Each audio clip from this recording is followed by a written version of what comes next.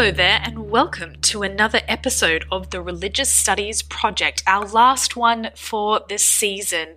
I'm Brianne Fallon, and with me is Dave McConaughey. How are you doing, Dave?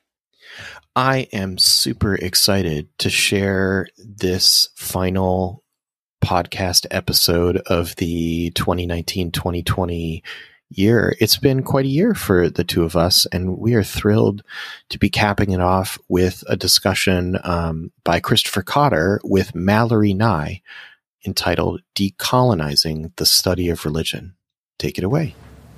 Regular listeners to the Religious Studies Project will probably be quite familiar with the critique that the whole notion of the category of religion, and particularly the development of the world religions paradigm, is tied to a history of colonialism, exploitation, and is built upon Western, European, Protestant, Christian models, and so on. They'll also possibly, if you've listened back in our catalogue to an interview we had with Rudy Busto, be familiar with the idea that just as religion is a constructed and problematic category, so too is the notion of race. And joining me today to discuss something which grows out of both of these arguments is Malory Nye, and we're going to be discussing decolonizing the study of religion and what it might mean for us to decolonize the study of religion and to sort of own and build from and move on from the problematic entanglement of the study of religion with colonialism, racism, and exploitation. Malory Nye is an independent scholar based in Perth in Scotland with teaching activities at the University of Glasgow and Stirling. And he's also a research scholar at the Ronan Institute. And he'll be known to many listeners through his book, Religion the Basics, which is now being updated for a third edition. Or perhaps through his blogging at medium.com, his podcasts, Religion Bites and Histories Inc., or through his editorship of the journal Culture and Religion.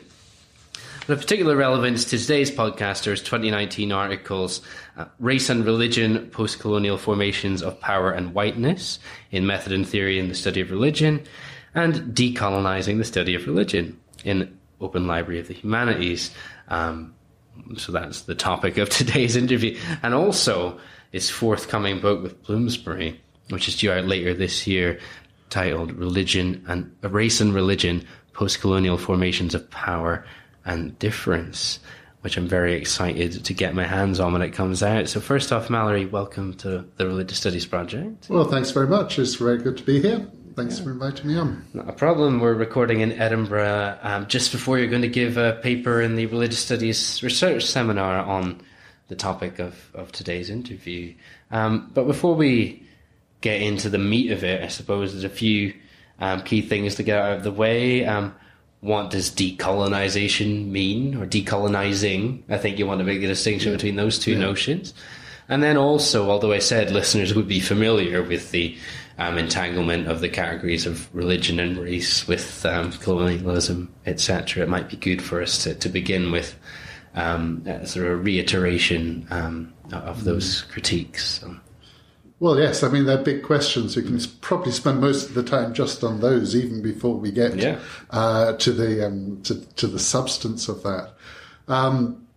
Decolonizing, I put it in the active rather than decolonization. It's not something that's going to happen as a thing, and we can say, great, we've done it, we've ticked that off, we've achieved the metrics.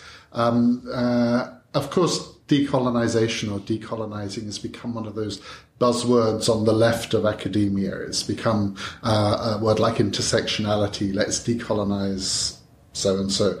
And very often this is picked up by the management, by the universities, as an aspiration to show that we can, or the universities can attract the right sort of students, can show that they're meeting their so-called woke credentials of being fair, being just, showing that they've got diversity. Now, for me, decolonization and the decolonizing approach is a lot more profound than that. Of course, decolonization refers to something that happened politically, economically, structurally in the mid-20th century. The end of the European empires, or the formal end of the European empires, such as the British leaving South Asia, the Malay Peninsula from Africa and so on, newly formed independent countries becoming decolonial countries. It happened also with France and other European powers. And so, of course, from that we've got the famous French scholar Fanon, also Albert Memmi, writing about the decolonizing process, and emerging from that a wave of African scholars, Mbembe, Ngugi, and so on, talking about what does it mean to be a decolonized person, to be a decolonized nation, to be a decolonized culture. And those questions have not gone away. Now, as I talk about that political process, there's also the rise across political studies, post-colonial studies, of the idea of settler colonialism, or the idea that the recognition that that's fundamental to a lot of the political order of today. Settler colonialism, European, predominantly British colonialism that didn't decolonize, that so much of the United States and Canada and other former British colonies, such as Australia, New Zealand, Aotearoa, are the products of that settler colonialism, of people who came and settled, did it through land appropriation, through land theft, and usually through displacement and very often genocide of the indigenous peoples. And that is still with us today. And we can only look, most recently this week was the week of the Oscars in California. And for the first time, a recipient of award actually doing a land acknowledgement, acknowledging that the place of the award of the Oscars was on the land, is on the land of people who were former holders of that land, and still always were, always will be. That settler colonialism is part and parcel of the current world system, and decolonization or decolonizing is also a recognition that the structures of colonialism might have been decolonized formally, but are also very much in place and within the world that we live in today. Yeah. Economic colonization, cultural imperialism, and so on. And I follow writers such as Mignolo and Quijano, who argue that we're in a new form of colonial modernity, that coloniality modernity, that is not the same as it was, say, 100 years ago, but the idea of knowledge, of science, of politics, of economics, of world structures being very much about supporting a particular power interest, and that's very much a sort of European power interest. So decolonization is arguing, in many respects, what does the world look like if we challenge that, if we go beyond that, and particularly in the sphere of academia, what we're doing as academics, whether it be in the study of people in terms of sociology, political science, history, English studies, literature, or within the specific studies of religion. What does decolonizing mean once we recognize that current situation and the history that got us to where we are now? So that's not sort of a simple process. No. That is a very large process, understanding the history, understanding the present, and understanding the people and things that we're studying within the context of all that history and within all that politics. Absolutely. And just as this initial introduction, to also recognize that this isn't just simply a game. It's not just simply a matter of putting a woke badge on, about putting decolonizing on your syllabus or decolonizing your curriculum. It is about recognizing it's not a metaphor. Eve took this argument that decolonization is a matter of life and death. It's something that, as I said, in terms of settlement, in terms of land, in terms of genocide, in terms of the political structures of today, decolonizing is recognizing the violence, recognizing the injustice, recognizing the problems of today's world, and trying to think of ways in which we can decolonize analyze the knowledge systems behind that. And that's sort of where my work is trying to challenge some of the ways in which we take what we're doing for granted in terms of the idea of religion and in terms of studies of religion. So that sort of answered your first question, I think. Yes, but you're linking nicely into then, so if we're going to decolonize our knowledge production and the way in which the whole discipline has been built up, or the whole field has been built up, yes, we need to talk a little bit about, let's get what is the history. So I think if you could take us through quite quickly the sort of, I guess, the history of these intertwined notions of religion and race as sort of academic constructs, but then we'll get on to so if we have that critique and we accept it and we even teach it, but what does it mean to teach it, and what does it mean to revise things? Yeah, as you said, I think many listeners to the RSP podcasts will be familiar with some of the critiques of the world religions approach that is so integral to the way the discipline, the study of religion, is being taught at all levels, from schools through to universities, and indeed much research, and particularly job appointments. Mm-hmm. That world religions is very much the idea that structures how people think about the study of religion. You're going to be a specialist in a particular topic. You're going to be in a particular religion, a part of the world dividing up, and that is part of that history. And of course, Tomoko Masazawa's work on the critiquing or thinking through how this particular idea of understanding the world, of the pluralism, the diversity, of the universalism of 19th century European thought produced that world religions paradigm. And, of course, part and parcel with that, the structures of empire, the structures of racism within the empire. And both these evolved, of course, together. They developed together in the 19th and 20th century at the height of European industrial empire, structural empire. But, of course, was slowly forming in the long period from round about the 1500s onwards, following the growth of European colonialism under the Spanish, under the Portuguese, and then under the Dutch, the British, the Germans, and the French.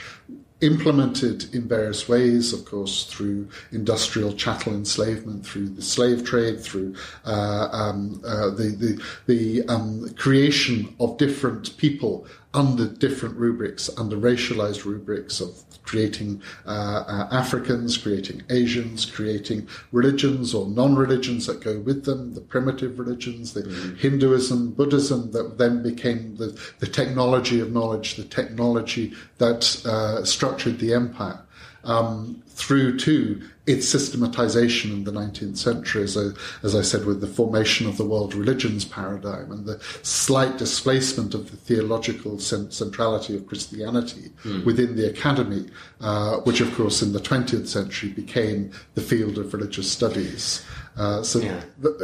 It's got relatively short roots in the crystallization of the disciplines that we know today, such as religious studies, but very long roots in terms of the formation of these ideas of religion and race as somehow separate, but intertwined very much, ways of thinking about difference and ways in which that difference could be managed by states, by empires under colonial rule. Yeah, and as you've pointed out in some of your writing, religious studies, as it emerged, whether it's called religious studies or study of religion or whatever, it became the study of the other.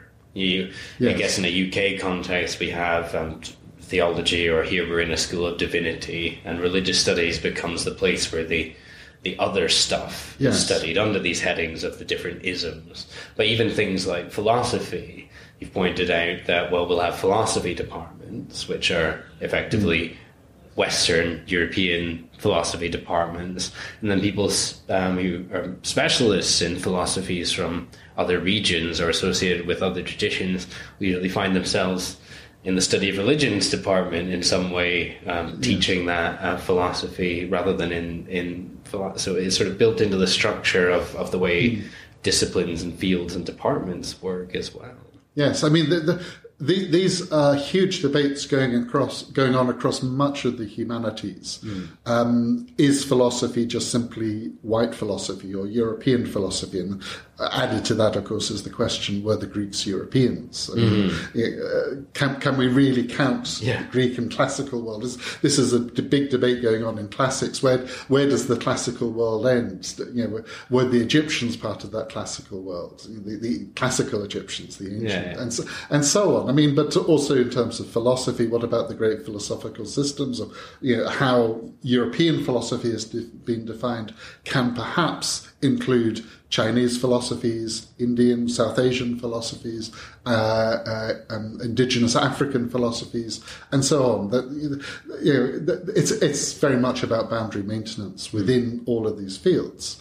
Religious studies has been a little bit more eclectic, and this perhaps sort of is one of the reasons why I was attracted to it as an anthropologist. It hasn't sought to put the walls around what religious studies is doing in the way that philosophy has, in terms of whiteness, in terms of the great white tradition or white civilizational tradition that philosophy has and classics has. Rather, it's sort of like to look at, as you said, the other. And here I'm waving my fingers about the otherness of South Asians, of other traditions than Europeans, and it has been constructed in that way. It's not an accident that that's happened. As you said, I'm thinking through the way in which sociology became, in a sense, the home of white European society, or the study of white European society, or derived society in North America. And anthropology became the study of anything that goes beyond that. And we can go to look at the debates happening in sociology at the moment, trying to refine or rediscover the disciplinary history of sociology, particularly with the writer W.E. Du Bois, who has been excluded from the history of the telling of the history of sociology, although his Atlanta school in the late 19th century, early 20th century, predates many of the founders, such as Robert Parks in sociology in Chicago. He was one of the first sociologists, but because he wrote about black sociology, African American sociology, he has been sort of left out of that history because it doesn't fit within this idea of the study being about white European society, or however it might be defined. I mean, of course, there was structural racism and actual racism involved. He couldn't be a great sociologist being a person of colour, being African American. The idea that somehow he couldn't be one of that canon of the great men because he was perceived to be of the wrong colour, racialised differently.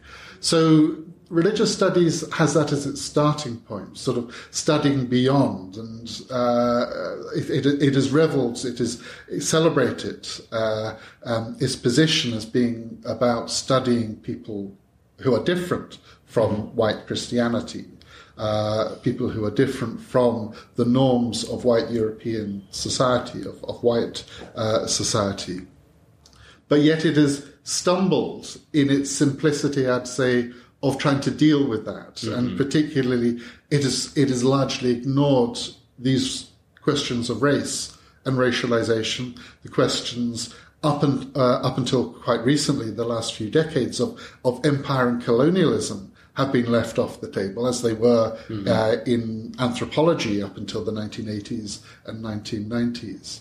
And the question of how to understand that and put that into practice in terms of the people that religious studies has been looking to try and understand, to write about, to empathise with, to engage with, either as insiders or outsiders, and so on, within the field of the study of religion. These issues just have not been addressed, and particularly, I'll put that, the centrality of whiteness within the field of religious studies.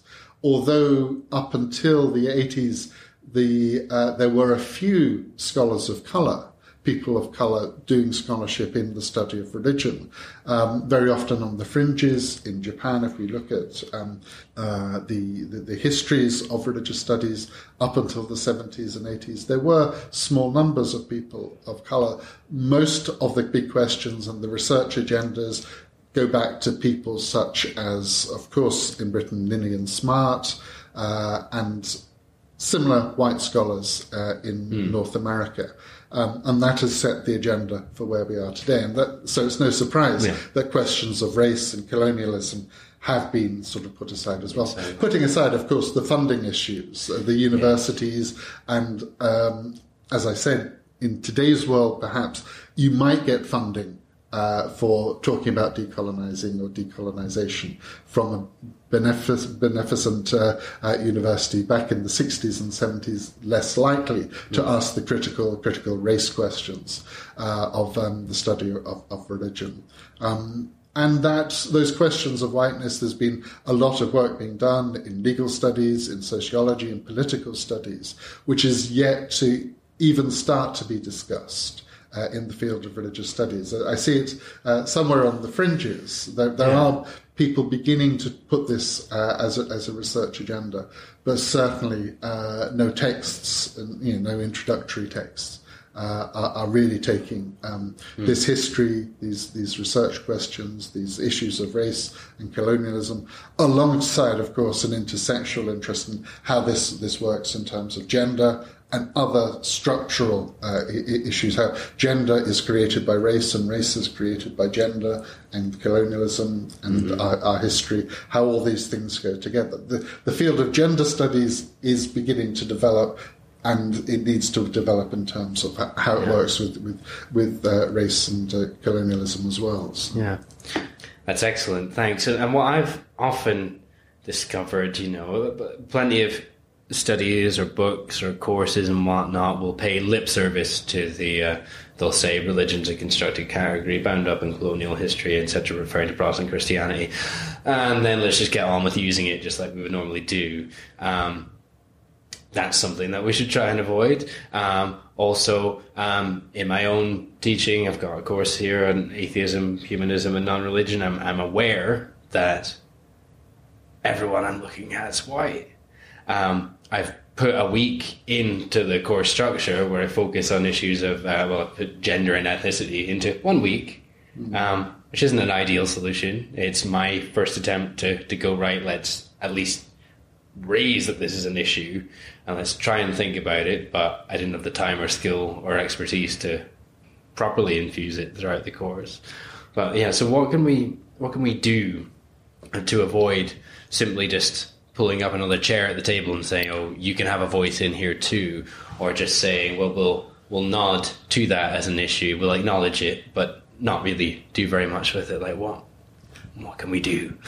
Okay, so I've been... how do we decolonize the study of religion? I've been quite mild, I would say, in terms of where I've been going so far. Yeah. Some of the things I know have sort of got quite radical edges. But the idea of decolonizing, as I said, is not just simply doing something performative and that is seen as being good, and it will sort of add a little bit extra to your syllabus or your thinking or your bibliography.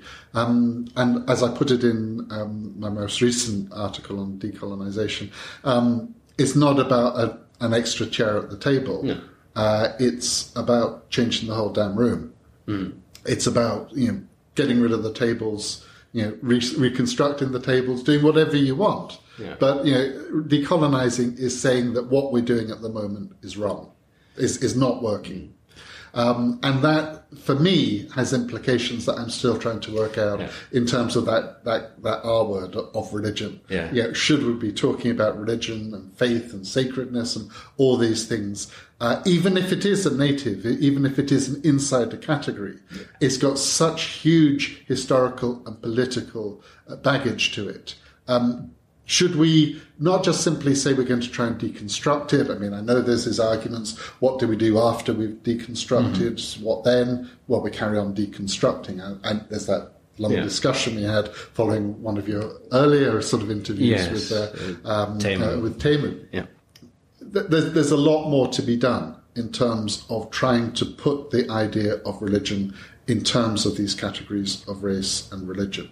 So if we're struggling, I would say, to find a reading, even if we put it in those simplistic terms of why is my curriculum white, hashtag why is my curriculum white, the big question in decolonizing, which is quite a straightforward thing if we're looking at, say, the English studies canon, because there's plenty of English literature that is written by people racialized as non-white. If we're doing it there, then that might be quite easy. We can even do that in broad terms if we look hard enough in terms of the history of the study of religion. As I said, the history, the development of the discipline isn't solely by people who racialize themselves as white European, as North American white, and so on. We can do that, but I would say step back further and ask the question, what are the questions I'm asking here that lead to this body of knowledge that I'm choosing to teach or to write about or to research? If there is not this engagement with race theory, intersectional theory, gender theory, queer theory, and so on in what I'm doing, perhaps I hear I'm getting quite radical. Maybe we're doing it wrong. Well, I'd say we are doing it wrong. If we're not doing the race theory, if we're not doing the intersectional gender theory, and seeing how it works within the context. And I don't mean just simply saying having a week of looking at queer theory and non-belief.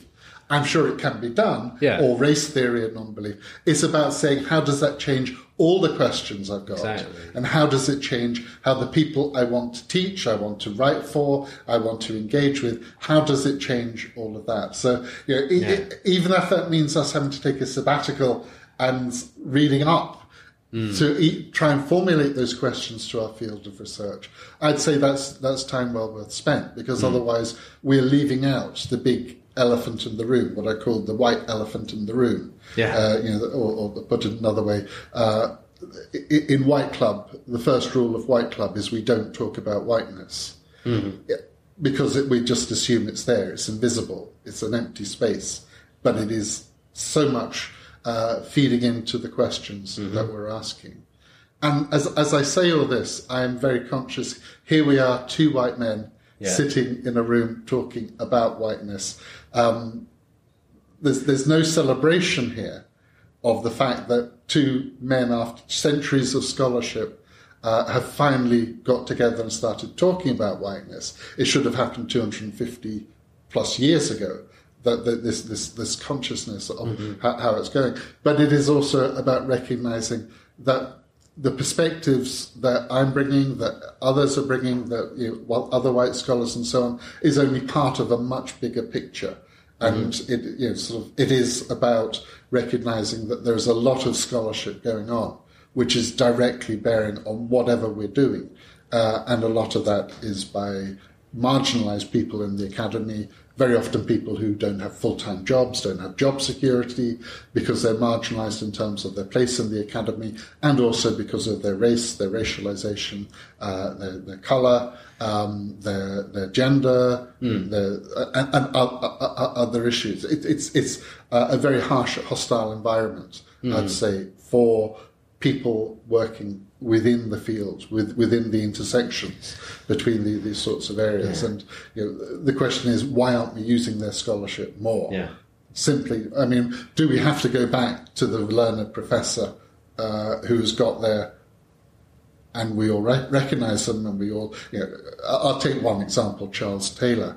If you want to talk about secularism, everybody goes to Taylor. Now, he's a great scholar, he says some great things.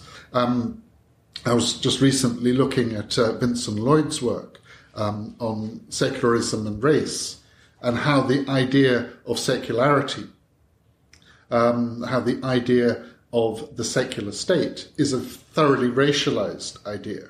But there's nothing in Taylor about that.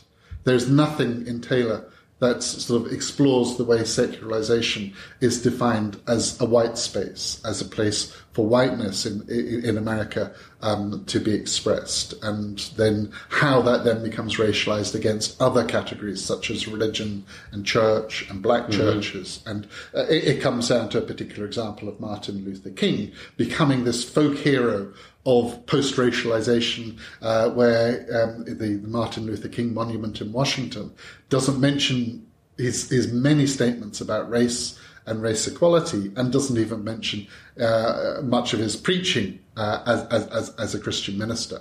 So, going back to what I was saying, look for the scholarship, look for what marginalized voices are saying within a particular sphere, and see how that bears. I mean, whether it be looking in terms of people of colour, women of colour, queer people of colour, how is that challenging what you're doing? Even if you don't agree with it, but how is that challenging?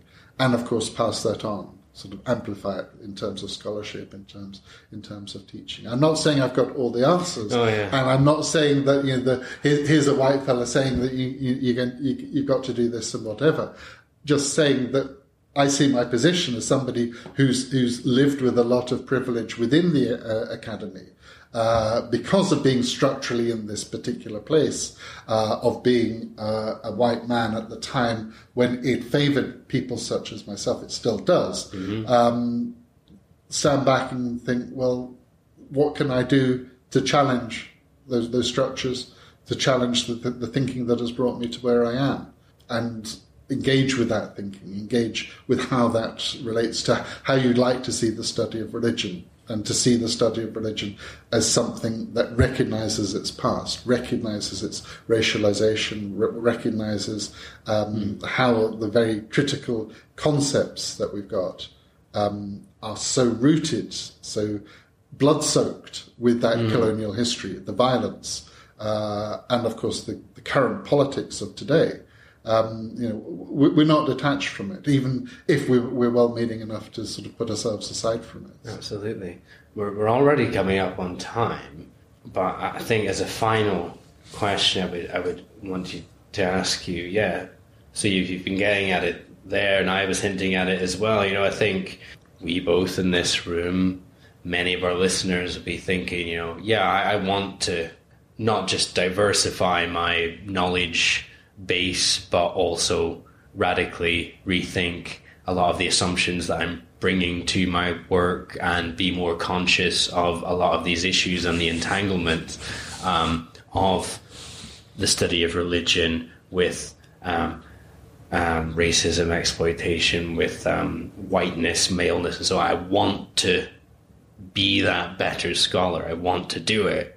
When am I going to find the time? What am I going to do? How can I do that if I don't have the luxury of having that sabbatical or that sort of thing? I guess sort of as a final question for people like me who want to do better, but don't even really know, apart from go and do a master's in gender studies or race theory or critical race, and so are there any sort of key thing, key texts or key scholars or key ideas or key departments that are doing great work in this area? There's sort of things where you can maybe say, well, if you've not got that much time, this would be a great place to start.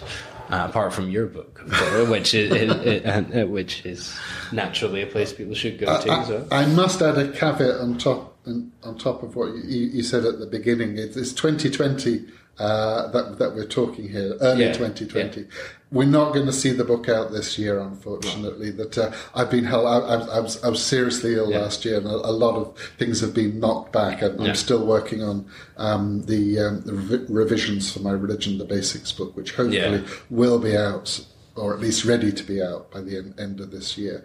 I'm not saying that my book's going to be the only place to explore these issues. There is a lot of good scholarship, and I'm trying to put this together, and that's part of what my blogging is trying to do, to point, not just simply to say, here's what Malory Nye's got to say about these things, but point to the great scholarship that I'm that you're encountering. Sitting on the shoulders of, and trying to say, have you noticed this? Basically, this is going on. So I won't give a list here, but there are long bibliographies. I would also say, ask some basic questions. It's not just simply, have you read Du Bois, or have you read Vincent Lloyd, or have you read some of these great volumes that are coming out about race and religion? Have you read about this wealth of scholarship about decolonizing and decolonization? But also ask some basic questions about what you're doing. And this is part of what I did in that paper on decolonizing the study of religion. I picked up one text that I've sort of dipped into I've never taught, thank goodness, but I've dipped into Daniel Powell's book, 7 Theories, 9 Theories of Religion. And I was hugely depressed to read one particular part of it. I've not gone much further. I'm sort of toying with the idea of doing a more substantial critique. But his discussion of Durkheim as a theory, Durkheim's theory of religion, I've got nothing against Durkheim and his theory of religion, apart from the gross colonialism and racism of the work, taking this particular group in Central America, the Arenta indigenous people, and saying they are indicative, they are representative of humankind's early history, that they are the primitive elementary form of the religious life. Now, that was Durkheim back at the beginning of the 20th century, where it was okay to be a racist. Yeah, he can maybe be forgiven for being a product of his time in some way, even though it's still not okay. This is the time of Du Bois as well. I mean, not to say that he should be given a free pass on that. No. But my problem is more of Powell's amplifying that racism in a book that's still being published, saying that Durkheim is taking this as representative of the sort of primitive stage of humankind. These people who were at that point being displaced, who were being herded into camps, whose children were being stolen from them in Central Australia, somehow being classified as this great sort of representation of early humanity that can tell us about what religion is about. And I would just simply say, ask some basic questions. If this seems racist, it is racist. As simple as that. Is this amplifying? Is this demonstrating the racism of colonialism or the colonialism of racism? I mean, I use a lot Patrick Wolf's phrase, race is colonialism speaking. Whenever we talk about race, there is colonialism. And we see this today in the politics of Boris Johnson, Nigel Farage, Donald Trump, all this. That goes back to what Quijano and others are saying about colonial modernity. It's all there. It's all being reproduced, and it's being reproduced in scholarship as much as it's being reproduced in world politics of policy of Africa. So what I'm saying is ask these questions, and if you've got further questions. There's no simple answers. I mean, I sort of thought I should hold this as an idea that I'd like to develop. Nobody's got the monopoly on these things. I'd like to put together another 7 theories of religion, which go completely against the grain of Daniel Powell's, writers such as Zora Neale Hurston, W. Du Bois, and so on. So writers who challenge our concepts of religion, of what religion is, and even the idea that religion is this thing that we can define and explain, or we can talk about its functions, ways in which the idea of religion is a historical sort of product of that colonialism, what we talk about as that. And of course, Tomoko Masuzawa was one of those people who's done that in a very sort of blinding way in terms of pushing through a particular understanding of, this is how we got to where we are in talking about this. So I'd love to sort of say, here's a great place to start, whether it's written by me or written by some other scholar who could probably do it a lot better than I could. But ask these questions, and Google is your friend here in terms of Google Scholar is your friend in terms of finding that scholarship on decolonization. There's a lot of it out there. But one of the people I take huge inspiration from is the scholar Sarah Ahmed, who was previously at Goldsmiths College before she resigned over issues of student dealing with sexual harassment and assault, but now has become an independent scholar who blogs very regularly. She's just recently done a lot of work on complaint in the university, but her most recent book is Living the Feminist Life, based on her feminist Killjoy blog, which I would strongly recommend both the book and the blog. And there's a particularly good one that I use about white men, saying that it is so easy, going back to what I was saying about Taylor and others, white men cite other white men. And if we go along with that game, we're reproducing not just an event, we're reproducing the whole structure of white patriarchy, of colonial modernity within our scholarship. And as I said, work against the grain of that as much as you can in terms of the questions that you ask and the people that you choose to read. It's not to say it's an easy task or that there's a lot of time for any of us to do that. It's a lifelong task, one that will probably never be possible to complete, but Malory, you've left us with some a lot of in-depth material, but also a lot of questions that can and should be taken to basically everything that anyone that's listening to this is working on. With that, I think this podcast has served double purposes at least, if not more. So thanks very much. Okay, well, thanks very, very much too. I mean, look out for my third edition of Religion, the Basics when it comes out. I will be dealing with a lot of these issues briefly in that, and that's part of the problem why it's taken so long. I was asked to sort of get working on that about 8 years ago, and it's still in process. But my book on race and religion, or whatever it may be called in the end, that should be appearing in the next few years anyways. Fantastic. We look forward to it. Thanks very much. This is such an important topic, the issue of the decolonization and the efforts to decolonize religious studies and the concept of religion. It's so important that we're actually going to continue working on this throughout the next season of our podcast. And we hope to have a kind of a part two to this conversation to begin next year. We're so thrilled that Malory Nye was free to speak with Chris, because his new book, Race and Religion, Post-Colonial Formations of Power and Difference, that's coming out this year from the University of Glasgow Press, is really another contribution to the efforts to understand how colonial power and colonial constructions have shaped the way that we understand religion. And this has been such a formative conversation on the Religious Studies Project, from our earliest episodes on the world religion paradigms to conversations with Naomi Goldenberg about the definition and the category of religion, to even this season conversations with Tim Fitzgerald on that very subject. Bree, I know you've been really proud of the work that you and I have been doing to try to plan some of what we have for next year. Would you like to say a little bit about what listeners can expect in the 2020 to 2021 season that we have coming up?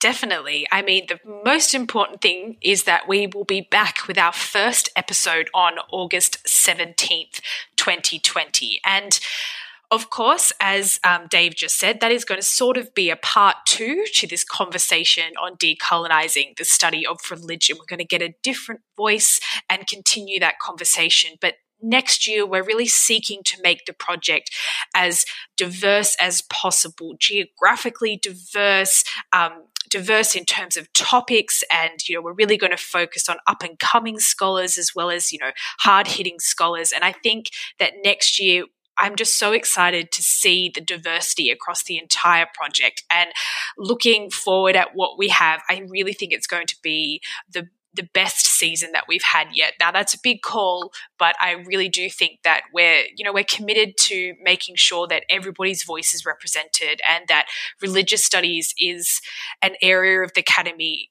that really is breaking down institutional structures that privilege certain voices. And next year, that's something that we're very much committed to.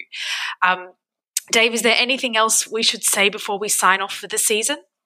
We want to thank everybody for listening. We're really grateful for the opportunity to share important scholars talking about the issues that they're working on and their attempts to try to understand religion and to understand the theory of religion and to create a critical conversation on how religion is taught in the academy. And it's really a privilege for us both, I think, to be here and to be with you in your car or at the gym or on a walk. And it's a pleasure for us to do it. I know that I feel that way. I'm sure, Bree, you feel that way as well, right? Yeah, definitely. It's such an honor to be able to produce this content for everyone. And I also would like to thank our fellow interviewers at the Religious Studies Project that help make content every week. And of course, our very generous donors and Patreon subscribers for making sure that the project is always possible. But until then, all that's left to say is see you next season. The RSP is sponsored by the British Association for the Study of Religions, the North American Association for the Study of Religion, and the International Association for the History of Religions. The Religious Studies Project is produced by the Religious Studies Project Association, SCIO, a Scottish charitable incorporated organisation, charity number SC047750. Brought to you by founders and editors-in-chief Chris Cotter and David Robertson, and managing editor Thomas J. Coleman III. Our features are edited by Marek Sullivan and Rebecca Barrett-Fox, and our Opportunities Digest by Ella Bach. Podcast transcription by Helen Bradstock, with audio editing by Gregory Schneider and Samuel Ward.